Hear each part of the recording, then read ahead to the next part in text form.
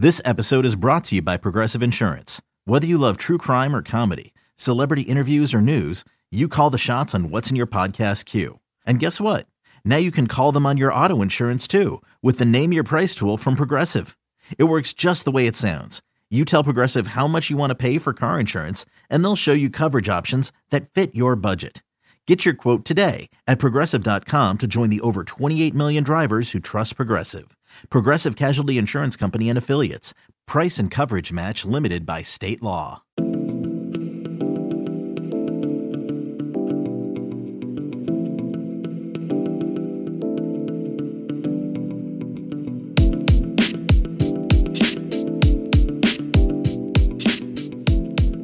All right, welcome into the Hoist the Kellers podcast. We are quickly coming down the stretch run of this college baseball season. We have wrapped up the regular season, and we will now turn our attention to the postseason and talk a lot about ECU's conference championship of the regular season as well. To do that, I'm Stephen Igo, the host of this podcast. I'm joined, as always, by Jonathan Wagner. He's back in his apartment. He's got his take warning sign on for the Carolina Hurricanes and their playoff run. Jonathan, before we talk baseball, are the Hurricanes going to win it all? I'll say I've suffered through a lot of bad hockey throughout the years. They finally made it to the playoffs 3 years in a row.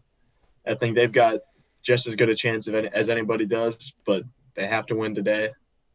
But I think they have a serious shot, which is something I've been scared to say for a while, but I genuinely believe it's true. I hope so. Yeah, it's fun to watch the Canes and the atmosphere at home right now. It's special, especially after what we experienced last year.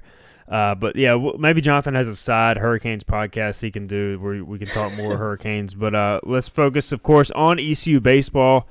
And, you know, we were talking, Jonathan, before the show, kind of a weird time, weird weekend, weird feeling because the Pirates, they did what they set out to do, which is win a regular season conference championship. I don't think really anybody thought that it would happen after just the first day of play. And so that kind of made for a weird weekend. The Pirates end up going 2-2 in the South Florida series. Usually we go through each of these games, kind of break it all down.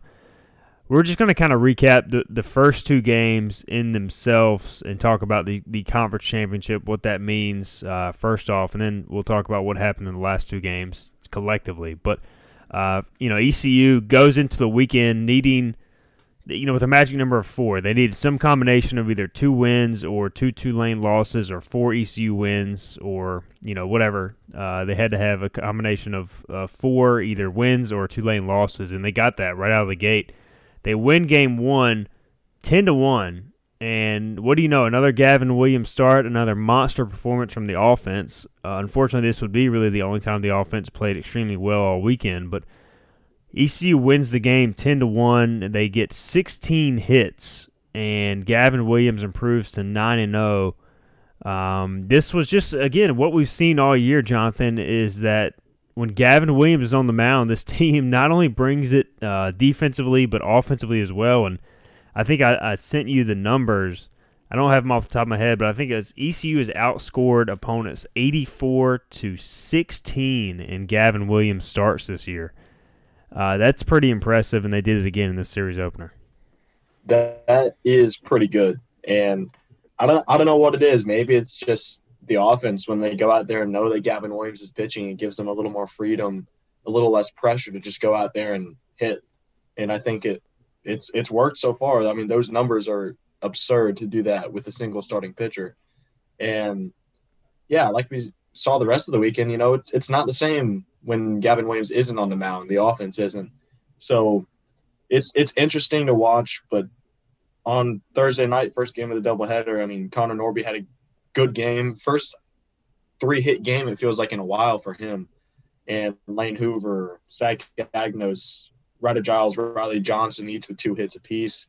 And really just a really balanced approach. I believe every batter reached base at least once in the game.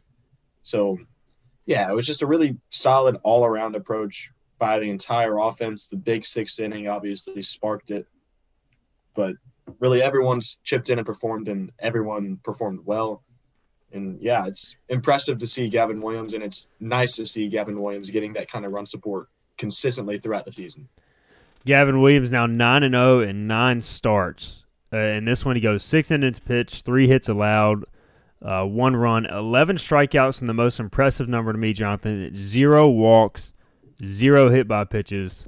I think that's the first time this year he's done neither of the free passes, at least in the start. 80 pitches over 6 innings. He probably could have gone 7 or 8, but really no need to extend him with the postseason coming up and with a 10-1 lead at the time.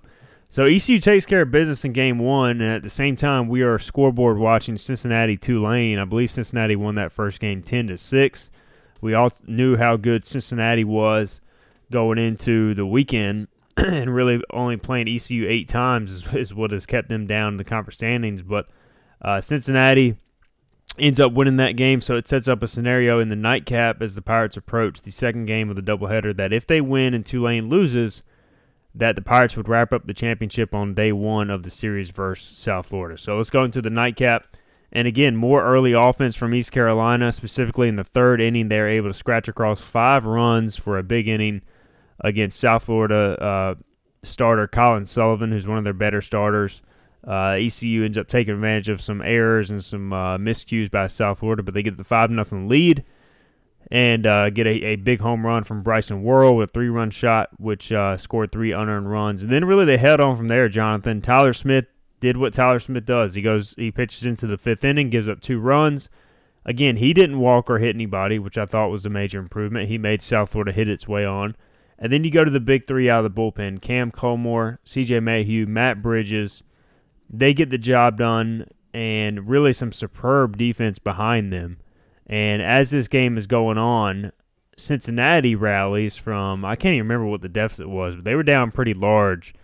Ended up hitting a home run late to take a lead and ended up beating Tulane by 3 runs. So ECU going to the latter part of this game, really the last inning, they knew if they won, they would win the championship, or at least the fans did. And some great defense and great relief pitching got that done. Yeah, for sure. The defense, I'm glad you mentioned it because this game is completely different without Ryder Giles and Connor Norby at the middle. And also, I believe Riley Johnson made a nice play in the – I don't know if that was the first game or the second game, but I know he made a diving catch in foul territory and right. So it was nice to see him make that play. But starting off in the bottom of the 7th inning, I think it was CJ Mayhew started that inning on the mound, I believe.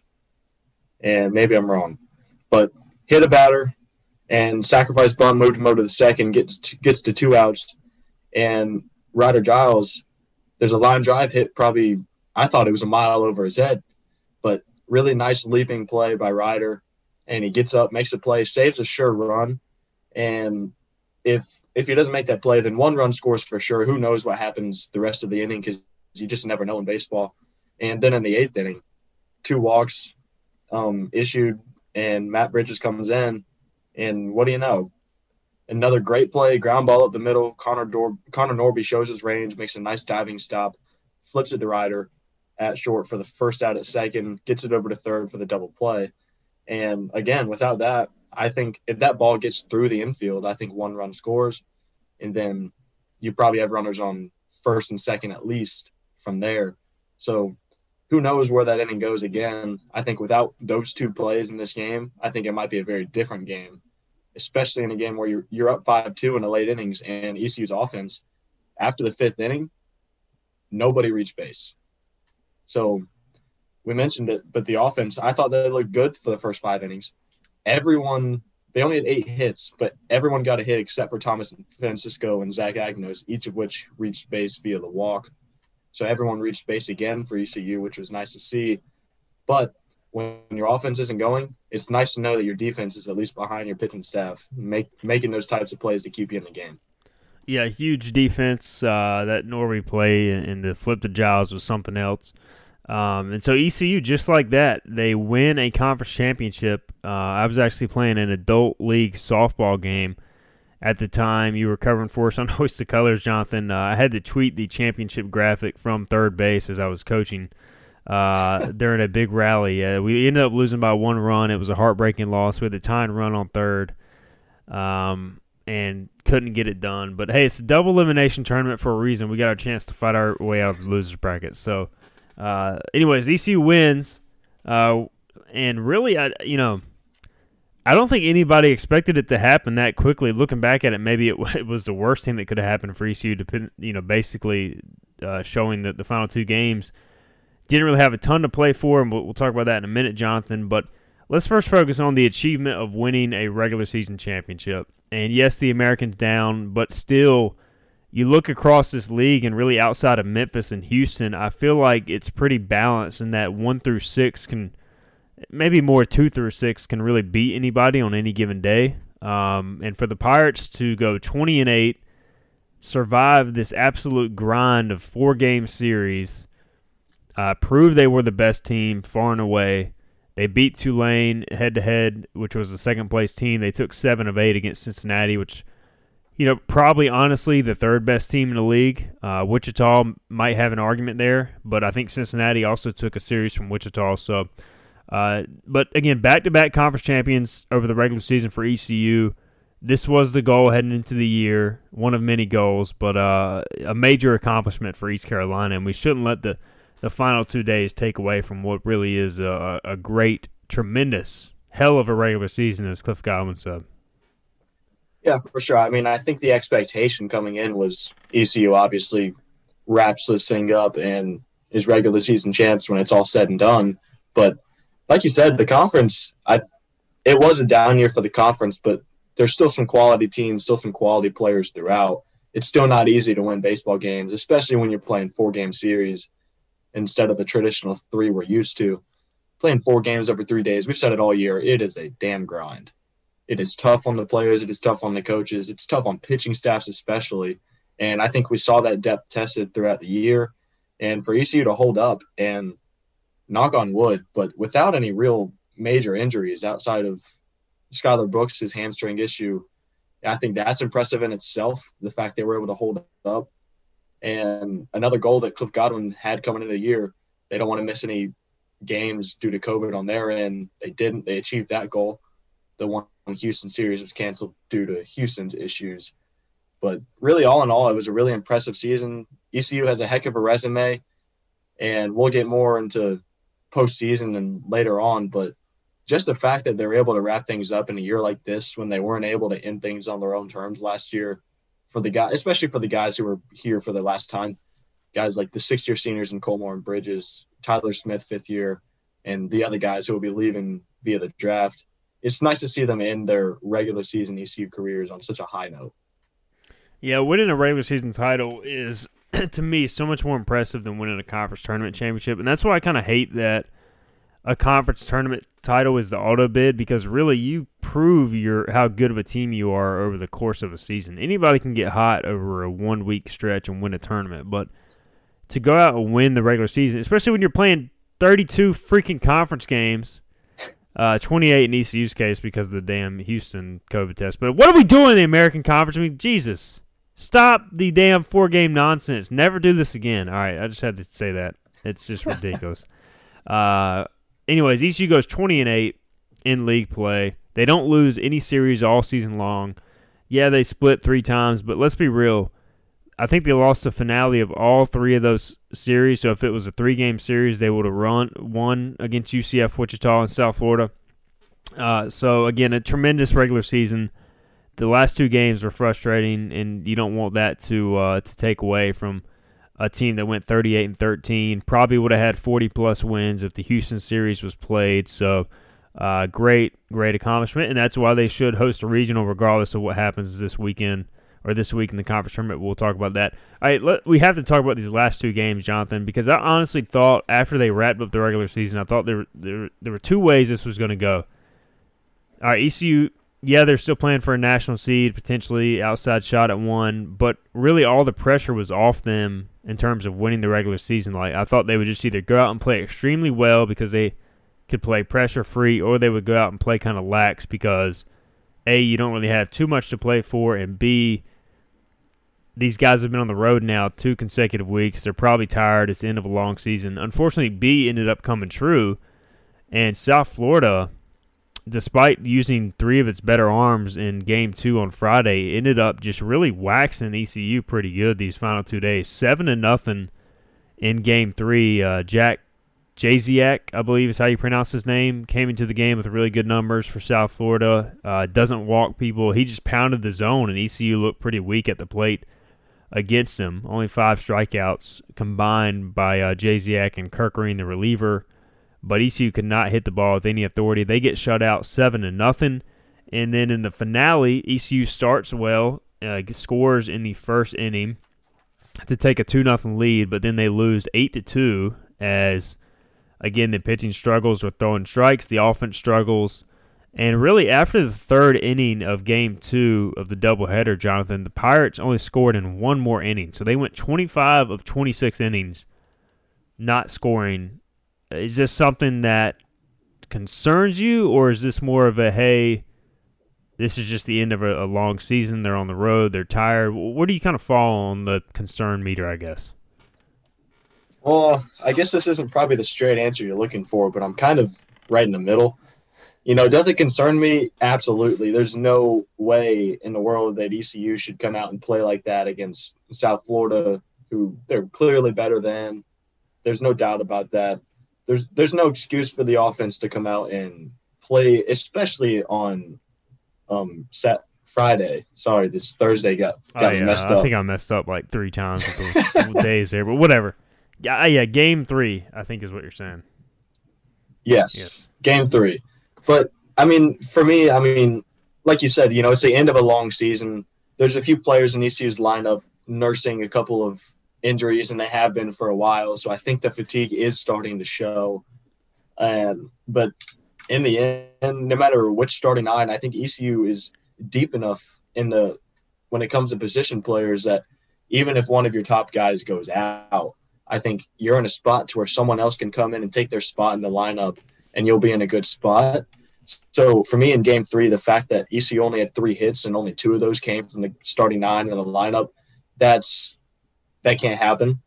But like you said, Jasiak came out and he pitched exceptionally well.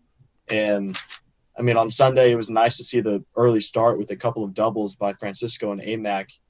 And Amac, who it was the first game he started all weekend. I think Riley Johnson's emergence has kind of made it tough for him to get at bats lately, but it was nice to see him step in. But yeah, after that, there was just nothing. Even if ECU got guys on, it was by weak base hits, it was by walks, it was by hit by pitches. There was no solid contact really, except outside of Bryson Worrell all weekend, I thought. And it's concerning a little bit just because you're going into the part of the season where if you have one of those games, once you get to a regional, your season's over. So, but I think going against a team like Memphis in the conference tournament, I think hopefully ECU's bats can wake up a little bit. But I'm not overly concerned, but I am concerned. They definitely still need to figure things out sooner rather than later. But to me, it's more of just fatigue at the end of the season. And once you kind of clinch that regular season conference tournament, I think they just took their foot off the gas a little bit. But I think they'll be ready to go on Tuesday. Yeah, if nothing else, I do think it motivates them for the conference tournament. And we know that Cliff Godwin will have them motivated. We'll talk about the importance of the tournament, what it means for seeding in a minute. Carson Whisenhunt, I thought he pitched better than his final line indicated. It was just that first inning that killed him, man. The walks in the final 2 games just killed ECU because it felt like more times than not they came around to score, especially early in the final game and then in Game 3. But Whisenhunt, you still look at his swing and miss stuff. Him and Gavin Williams get more swings and misses, whether it's strikeouts or just in counts, than any other ECU pitcher. So that speaks to his stuff. He takes his first loss of the season. But, I think he's getting there. I think he's getting closer to a return to form. Maybe we'll see him again in this conference tournament. But, 5 innings, 5 runs allowed, the 2 walks in the first inning that both score on the home run. But 8 strikeouts and a ton more swings and misses. So I'm not too concerned about Whisenhunt. The depth beyond Whisenhunt, Smith, and Williams as far as starters does concern me. But once you get into a regional, the reality is that Cliff Godwin is going to throw those 3 guys and Mayhew, Colmore, and Bridges, and that's pretty much it, at least in terms of close games if you're in the winners bracket. So it kind of is what it is at that point. All right, So let's talk about. We got to give away our hitter and pitcher of the week before we dive into kind of the regional host picture, Jonathan. First, we'll do our pitcher of the week. It's a familiar name. There were a couple candidates here, but Gavin Williams may have been his best all season. He did give up a run, but really it was off a couple of soft singles. 11 strikeouts, 6 innings, 1 run, 3 hits, no walks, no hit by pitches. He is our pitcher of the week. Yeah, I think Gavin, like you said, he's been dominant all year, but I think this may have been his best outing yet. I think his season high on the season is 6 2/3 innings pitched. I think obviously if this is a normal weekend and there's not the conference tournament and then regionals coming up afterwards, I think Gavin Williams probably goes at least 8 in this game if we're being realistic, just with the way he was rolling. But yeah, Gavin Williams looked great, and Cam Colmore had a good weekend. Matt Bridges had a great weekend, I thought. So honorable mention to him. But Gavin Williams is obviously the cream of the crop on the pitching staff for this week. Our hitter of the week, really not too many candidates. I mean, this was a tough weekend at the plate outside of the first game where basically everybody had a hit. There were really no standout candidates. But one guy who was pretty consistent all weekend, he didn't have the best day in the finale, but he still hit the ball hard a couple times, is Bryson Worrell. I want to say he lined into the double play, and then he lined out to center field. So, I mean, despite an offer on Saturday, he still hit the ball well. And then 3 for 5 in the opener, 1 for 3 with a three-run homer in the second game, and then 1 for 3 in the third game. So really good weekend for Bryson Worrell. Yeah, we talked all week just about, ECU's offense. A lot of singles this week, not really a lot of extra base hits outside of Bryson Worrell.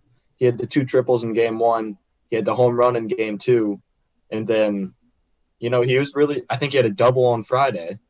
And he was really the only guy really consistently putting the bat on the ball and putting in play and putting the defenders in a tough spot to make plays.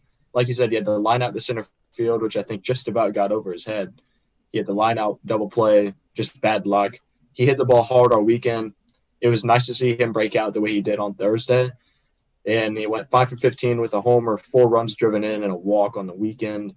Honorable mention to Connor Norby, as always, 6 for 17 with 2 runs batted in and 2 walks.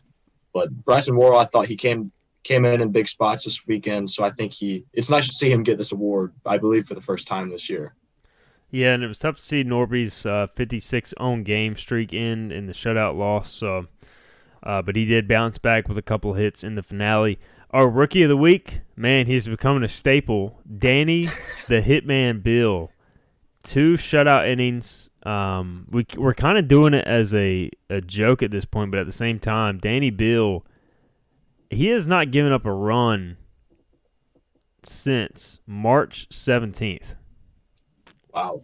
And his ERA is down, Jonathan, to 2.45, which is third best on the team over 14 appearances. Danny Bill, he's only struck out 7 and walked 7, so not the greatest ratio there. But opponents are only hitting 158 against him and 38 at bat, so clearly he's tough to hit when he's in the zone. So Danny Bill is our rookie of the week. Yeah, we talked about how dominant Gavin Williams is on Thursday in game 1, but Danny Bill, I thought it was an interesting choice to kind of follow him up. And he came in, he threw 2 innings, got a strikeout, 1 walk, 1 hit, no earned runs, like you said. And Danny Bill, you said earlier in the show that, Cliff is probably going to throw Gavin, Wisenhunt, Tyler Smith, and then Bridges, Colmore, and Mayhew, and that's it.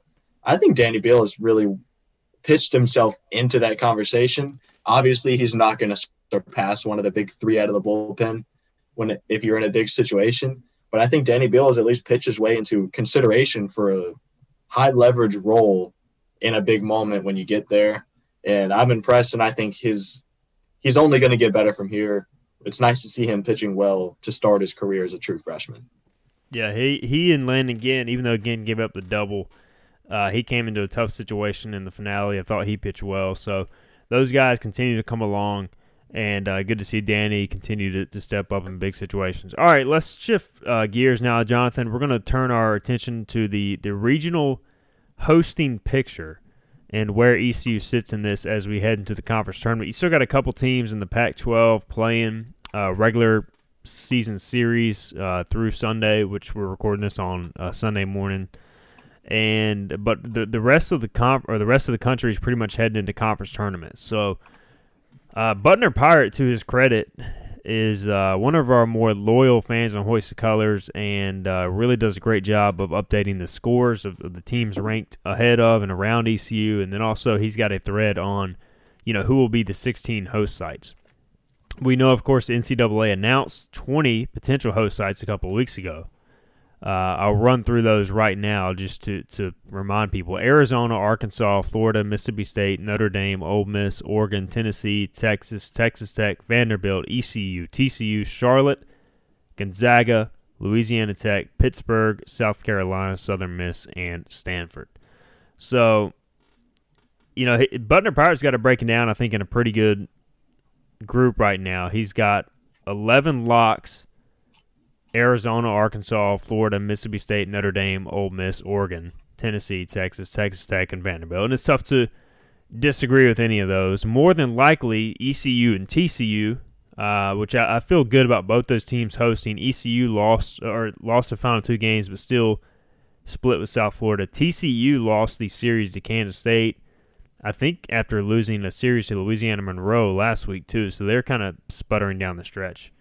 But I feel good unless ECU goes 0-2 in the conference tournament, and even then I think they'd still host, but it'd probably be as a lower seed, which you really don't want to be. I think more of the intrigue going into this week, Jonathan, is about what happens with Charlotte, South Carolina, the Conference USA teams, Louisiana Tech, Southern Miss. Pittsburgh's basically out. I mean, they have completely faltered. Stanford probably, I think, is going to host somewhere.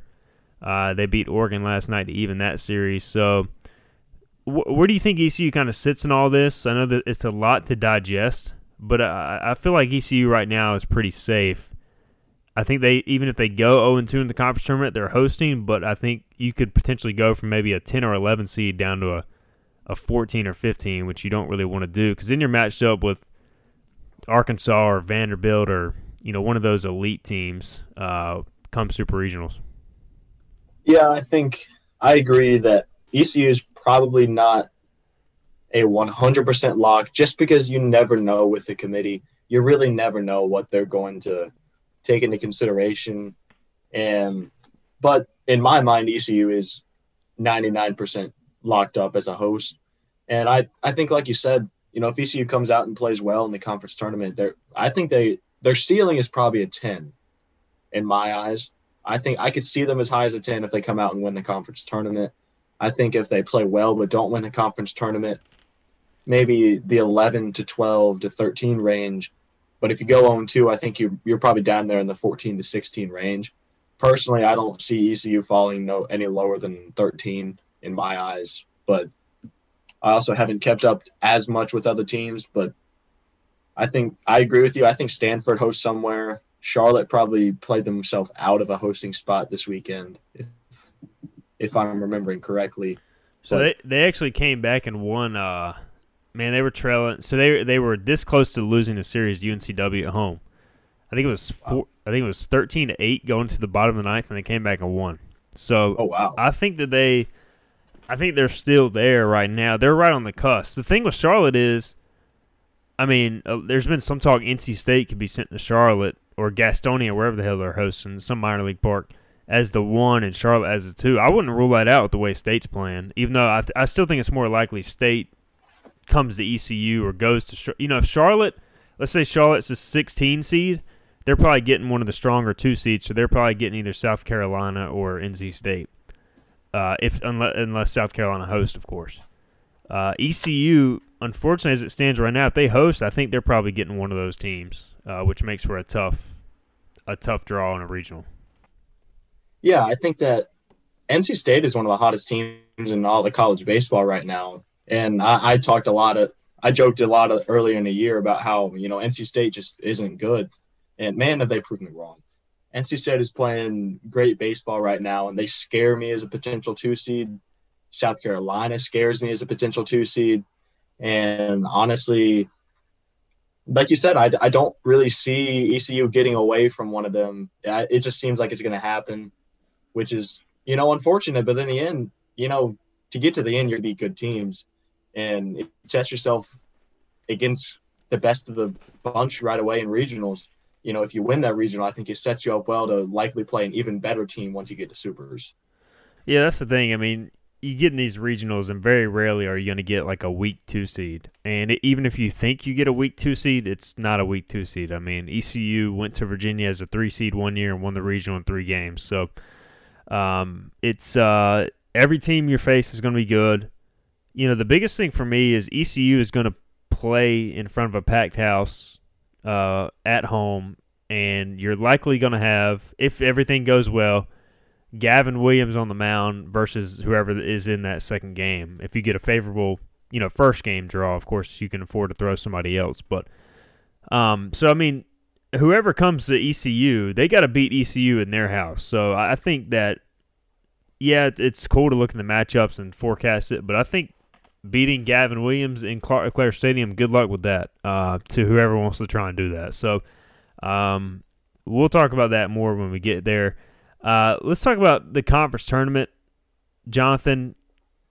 With ECU, this stupid 4-game series, now you got to turn around and play on a short week.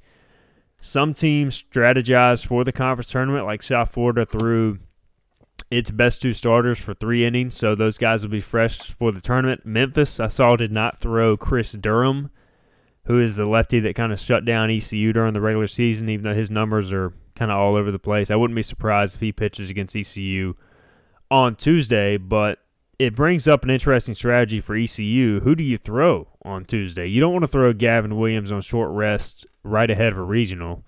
Is it a staff day? How important is this game? I guess you just have a lot to consider if you're the Pirates. Yeah, you had your rant earlier, but now it's my turn. I think the American, once again, is just – I think this is stupid the way it's laid out.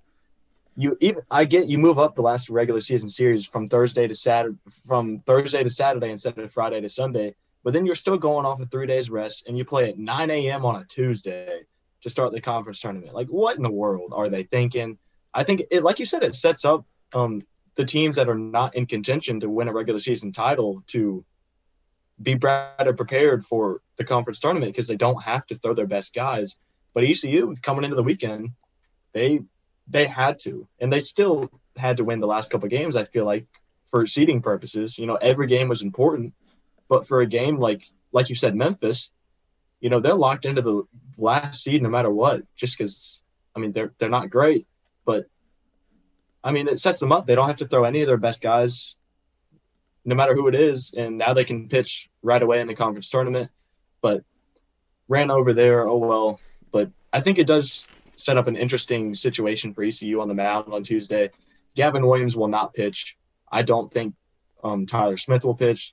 Carson Wisenhunt will not pitch. And I think we kind of all rolled through a few scenarios in our head over the weekend. One of them I had in my head was I think Garrett Saylor starts on Tuesday. One point I had a text sent out to you that I put money on Garrett Saylor starting on Tuesday. And then he came out and pitched yesterday.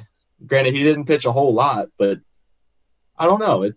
I genuinely, and I guess you never really know with Coach Godwin, he's going to pull a curveball and he's going to do what he thinks is best, no matter what is the perceived best thing to do by fans, because he knows best. He's the coach. He's the guy who's dealing with these pitchers.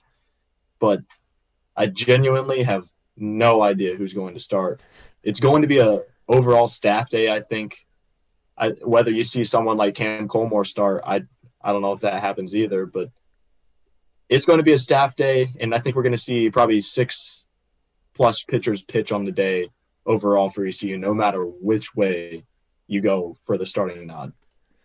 Yeah, I mean, I'm just looking at the pitcher stats right now, and I don't know. I don't know who you start. I mean, I guess you could conceivably start Tyler Smith. He threw 72 pitches on short rest, but again, you're not going to do it with Gavin. I don't think it's ideal to do it with Smith. If you do, I mean, he's probably not going too deep into the game. Colmore at least does have starting experience, but do you really want to throw your best reliever right out of the gate? It creates some tough decisions for Coach Godwin. I do agree. I don't think there's any way Gavin Williams starts this game. Saylor, to me, makes sense. I mean, he has started twice. Granted, the results have been mixed, but when he's on, he's really good. And if he's on early, you can leave him in, let him go 3-4 innings. If he's not, then you can go straight to Colmore, whoever. But, I mean, there's really no slam dunk starter here. I just don't feel really great about anybody outside of Gavin Williams, to be quite honest, to go start a game and pitch really well. I mean, I just think more – the games that Gavin Williams hasn't started lately have turned into bullpen games anyway, so regardless of who you start, you're probably going to see a little bit of everything. And your offense has to show up in this tournament. Specifically Tuesday, I don't care if Memphis is throwing its better arms. They've got one guy with the ERA under 4, so the offense should be able to have some success. If they struggle again on Tuesday and don't have a good approach, then I'll be more concerned. But, Memphis is going to be playing for a lot. They got one of the best guys in the league, and I can't think of his name right now. We just talked about him. Goodman. 21 home runs, and that's with him not even getting pitched to, probably. That's top 5 in the country. So, I mean, don't give Hunter Goodman anything to pitch or anything to hit, and hopefully the offense shows up. But I think it's a favorable first-round draw, all things considered. You're the home team. You're the number 1 seed. If you win, then you can throw Gavin Williams on Thursday on normal rest. And then if you win that game, you don't have to play again until Saturday. So really finding a way to win this first game is critical. Memphis also, by the way, has an RPI of 224. So if you want to tank your RPI, if you lose that first game, you could drop a legit 5-6 spots. So that's why I think it's important ECU finds a way to win this first game. Yeah, and looking back on it, I think Garrett Saylor only had one appearance on the mound this weekend. Granted, it was yesterday, and he did throw 32 pitches. But now that I think about it, I thought he pitched one more time over the weekend. He's probably a serious candidate to start. I wouldn't think, a Colmore, a Mayhew, they would want to start out with them just because you obviously want to have them ready to go for the entire tournament. But, yeah, Tuesday is a very important game. Whether or not you believe ECU needs to win the conference tournament or should put everything in to win the conference tournament, like you said, when you're still playing for, a seeding, and you might not think the difference between a 10 to an 11 to a 13 to a 14 seed might matter. It does matter with who you're matched up with and who you play later on. And it's going to matter based on – that's going to affect which 2 seed you get, which 3 seed you get, what teams are in your regional. It all matters. It all matters, maybe even more than I've given it credit for. But it does matter. This conference tournament is important for ECU, at the very least for a confidence standpoint. Obviously not ending the regular season on the way you want to with those last 2 games. So coming in and playing well and really kind of putting your foot on the gas right away, I think will do wonders for ECU's confidence going into regionals. And like we said, we'll just have to find out who starts on Tuesday because realistically we'll find out at about 12 o'clock. Yep, you're right. I mean, that's the thing is wouldn't be surprised if they try to keep it quiet and Memphis does the same, but we'll find out. And again, all the tournament games will be streamed on ESPN Plus, and we will have coverage for you on hoistthecolors.net. The last thing I want to talk about, Jonathan, is really the conference needs somebody other than ECU to win this tournament because Tulane absolutely, pardon my French, shit the bed in their series against Cincinnati. They went from an RPI, I think, of like 50-something all the way down to 77. Their at-large hopes are probably gone, to be quite frank. So, ECU, as much as they would like to win the championship, and obviously they're not going to lay down for anybody, but the conference almost needs somebody else to win the championship because a one-bid league for the 5th best RPI league it would not be a good look. So many of these teams have just beat each other up, and it's really kind of set up an interesting scenario heading to the conference tournament. Yeah, I think there's a couple teams when I look at it that I think are capable of making a run. Obviously, Cincinnati is red hot right now. They did it the last tournament we had, and I think they're a strong contender to do it again. And I think the other team that I look at that I think could potentially make a run is Central Florida. Of course, both of those teams are on ECU's side of the bracket, which is a little unfortunate. The teams that I look at with the best shots of making a run. But I don't know. Yeah, like you said, it would be big. I mean, Tulane went from looking like in almost every projected regional a 3 seed in every pretty much every projection over the last month. But with the way they've played, really since they played ECU, I think, after they played ECU and they lost that series, it's gone downhill for them. And maybe I'm remembering wrong. Maybe they were sputtering a little bit before, but they just have not played well over the last stretch of the regular season. And they've played them. I don't think they make the tournament if they don't win the conference tournament. But we'll see. But it would be nice to see someone else win. I don't know if ECU wins it. I have a gut feeling someone like Cincinnati or UCF makes a run and wins it. Prediction. Yeah, I think if Cincinnati or UCF can beat ECU/Memphis in that second game, they've got a shot. Wichita State on the other side also kind of intrigues me. I feel like they've got 3 or 4 pretty good pitchers. They can hit. They're very streaky, and I feel like if they kind of get rolling, they could be the team on that side of the bracket. Because I don't have a whole lot of conviction in South Florida or Houston. Houston is the team that I would not want to face in the first round because you're going to probably face Robert Gasser, so that's a tough first-round matchup for Tulane. So they're going to have trouble getting by that game, especially with the way they've been pitching lately. So, but we'll see what happens. There's a lot of intrigue. The one thing I'll say, and I posted this on the board, again, go back to the American. They really screwed ECU, having to close the season with back-to-back road series and then stay on the road for this conference tournament. The Pirates have basically spent the last 3 weeks of their season on the road before regionals. And let's say they make it to the championship game on Sunday, they will have been basically on the road for 3 weeks, and then they're able to come back and then go straight into selection show, straight into all that BS. So there's just a lot that the conference could have done to make this more even for ECU or any other team. Don't have the teams finish with 2 series in a row on the road, didn't go to the conference tournament. I mean, that's just a lot to ask. The Pirates spent, maybe 1 or 2 days, 1.5 days in Greenville last week before hitting the road again after Cincinnati. So I'm not trying to make excuses for the team, but I think that does have something to do with the fatigue setting in, and now they got to go play again in Florida. So I think whatever happens this week, regardless of the last 2 games, I think whenever they get back to ECU and they, knock on wood, host a regional, I think we're going to see a re-energized team in front of a packed house. So I'm looking forward to that. Not to look ahead to the conference or look past the conference tournament, Jonathan, but I think we are kind of looking ahead a little bit, just to be quite honest. Yeah, for sure. I think it's hard not to. When you're at this point in the season, and it's kind of dragged on a little bit, just since we've talked about it all year. I've talked about it already today. But these 4-game series were a drag all year, and it made the season feel longer to me. I don't know. Maybe that's just me. But now that you're at the point to where you're in postseason play, you want to get to the games that truly affect – not that the conference tournament doesn't affect, your season, but if you lose the conference tournament, your season's not over if you're ECU. I like the high energy. I like the high stakes. I like the really, really important games where if you don't win, your season is over. I'm excited for that energy back inside Clark LeClaire Stadium, hopefully. But, and I will be in Clearwater next week. I think for anybody who's not doing anything next week, I say Cliff Godwin will love me for saying this, but make the trip down to Florida. It's an $8 day pass and a $36 tournament pass. You can buy tickets on the phone or at the stadium. I'll be there with a group of 4. I can't make it until the Thursday games, unfortunately. So hopefully ECU isn't, done playing by the time I get there.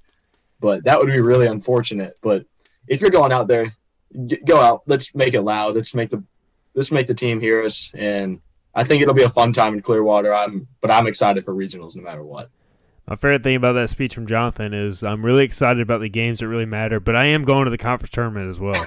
So, I mean, at least you are supporting the boys. You'll be there. We'll be covering it as well. All right, Jonathan, let's get out of here, man. We discussed a lot. Your computer also crapped itself in the middle of this podcast, but we did a good job of saving it so people won't even realize it. But soon we will have a regional preview podcast, and that'll be a lot of fun. But I think we're all, looking forward to that. But we'll see how this week plays out, and we'll have the latest for you on Hoist the Colors. But thanks again, Jonathan, for joining us. Yeah, glad to be back, and it's been a fun regular season, and it's been one like no other, I think. But I took a look back. I had to throw this in here as well, but I took a look back at our final predictions that we made right before the season. And I'm not going to lie, you didn't do so hot. Yeah. I think there was a reason I didn't try and bring it up. I think, honestly, Lee probably did better than either of us. But, humble brag, I did kind of call Connor Norby's monster season. I said he was going to lead the team in homers. Obviously, he finished in second. And my biggest humble brag, I think maybe out of left field, Connor Norby led the team in stolen bases by a lot. Humble brag, called that, had to throw it out there. You've done it when you've made predictions. It was my time to shine right here. It was fun, but I posted a comment on the board, so it should be up there if you want to look back and roast us for our predictions, especially in my breakout player pick. Just let it be known, if Lane Hoover would not have had his face shattered, he probably would have been up there. But Norby had a great, and if Norby didn't have the quad too, he probably would have had even more. So he's got very underrated speed. And let it be known, you also picked Christian Smallwood as your breakout player, and he had one hit this season. It was a big one, of course. But and I did call the first home run of the season Seth Caddell, so nothing else even really matters. Well, you also did predict Jake Kuzminder to lead in every pitching category. But hey, that not to rail on him, but we all made our mistakes. The fun part is making the predictions. The sad part is looking back on them. No doubt. Well said. All right, yeah, check that out on the Hoist Colors message board. Jonathan, it's been a lot of fun. We will catch up with you again next week. Until then, you've been listening to the Hoist Colors podcast. Your Pirates are the regular season AAC champs. We will recap the conference tournament and look ahead to a regional next week. Thanks for listening.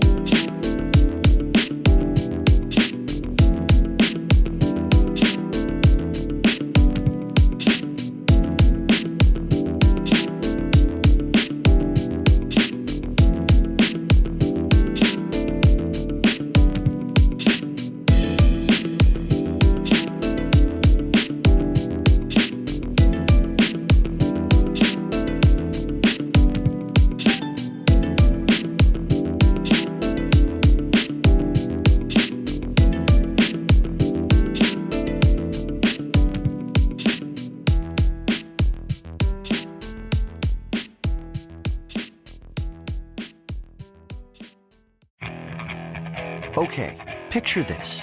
It's Friday afternoon when a thought hits you. I can waste another weekend doing the same old whatever, or I can conquer it. I can hop into my all-new Hyundai Santa Fe and hit the road. Any road. The steeper, the better. Because my all-new Santa Fe is available with H-Track all-wheel drive, so I can hit the trail without a worry in the world. Heck, with 3 rows and best-in-class rear cargo space, I can pack the whole family in with all our gear. We've got available dual wireless charging for our phones, so we'll never lose touch with civilization, and we won't lose touch with the primordial power of Mother Earth. So which is it? Waste the weekend or do something a little more epic? And conquer it in the all-new Hyundai Santa Fe. Visit HyundaiUSA.com or call 562-314-4603 for more details. Hyundai, there's joy in every journey.